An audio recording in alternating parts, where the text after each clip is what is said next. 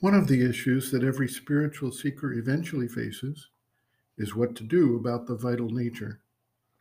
The vital being is an essential element of life on earth. Normally, however, it is distracted with its needs and desires, the seeking for pleasure and enjoyment, the avoidance of pain and suffering.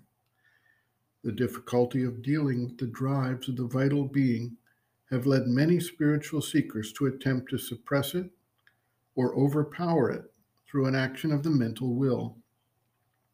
Thus, we have paths that focus on asceticism or extreme austerities to try to force the vital to respond in a way that supports the spiritual seeking and demand of the practitioner. Yet there are enormous problems with this approach unless the goal is to abandon life and achieve a concentrated state independent of an active life in the world. For the spiritual seeker in the integral yoga, this approach does not work, as the objective is not to drop the body and the life entirely, but to eventually transform life into a life divine. This approach requires what may be seen as untying the knot of the vital difficulties rather than cutting the knot. The vital must eventually agree and eventually enthusiastically support the transformation, and thus it must also find an appropriate form of satisfaction that both meets its needs and helps to carry out the transformative effort. Sri Aurobindo has identified this as an approach that supports the joy of creative effort. Sri Aurobindo notes, quote, I have always told you that you ought not to stop your poetry and similar activities. It is a mistake to do so out of asceticism or with the idea of tapasya.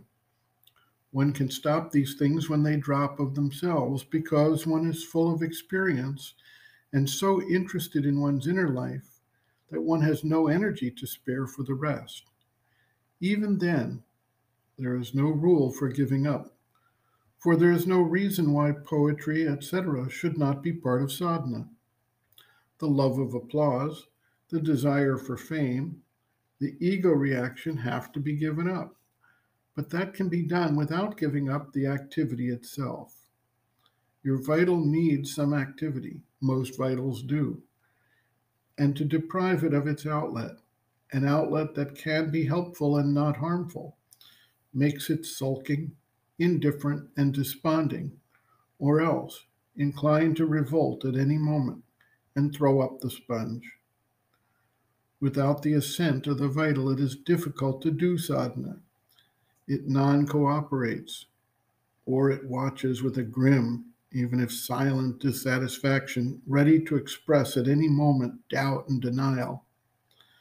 Or it makes a furious effort and then falls back saying, I've got nothing.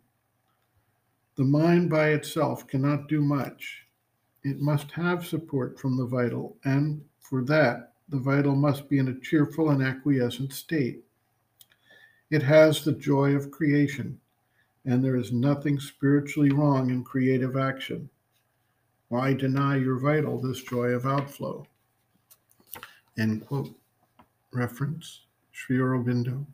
Integral Yoga, Sri Aurobindo's Teaching and Method of Practice.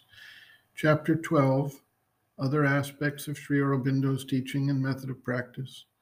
Art, Poetry, Music, Literature, pages 356 to 361.